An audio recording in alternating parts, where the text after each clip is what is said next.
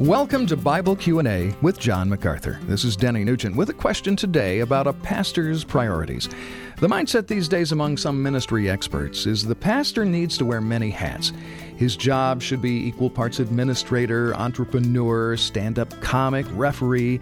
But where does the preaching of God's Word fit into all that? What kind of emphasis does the Bible place upon preaching when it comes to the pastor's responsibilities and his priorities? The Bible says in 2 Timothy chapter 4, verse 1, I command you before God and the Lord Jesus Christ, who will judge the quick and the dead, preach the word. That's what you do. And what does it break down to?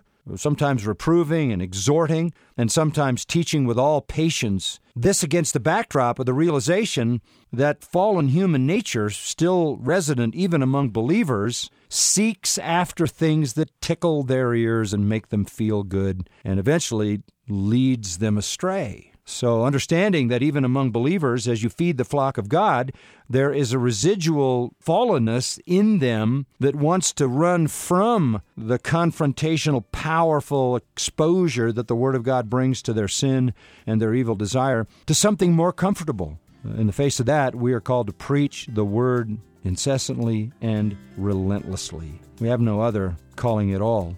The Apostle Paul, who did that his whole ministry, came to the end of his life and said, I've done it.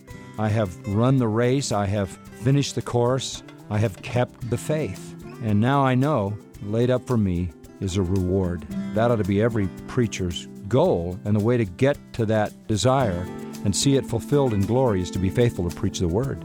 Thanks for listening to Bible Q&A with John MacArthur. For more in-depth teaching, go to MacArthurCommentaries.com.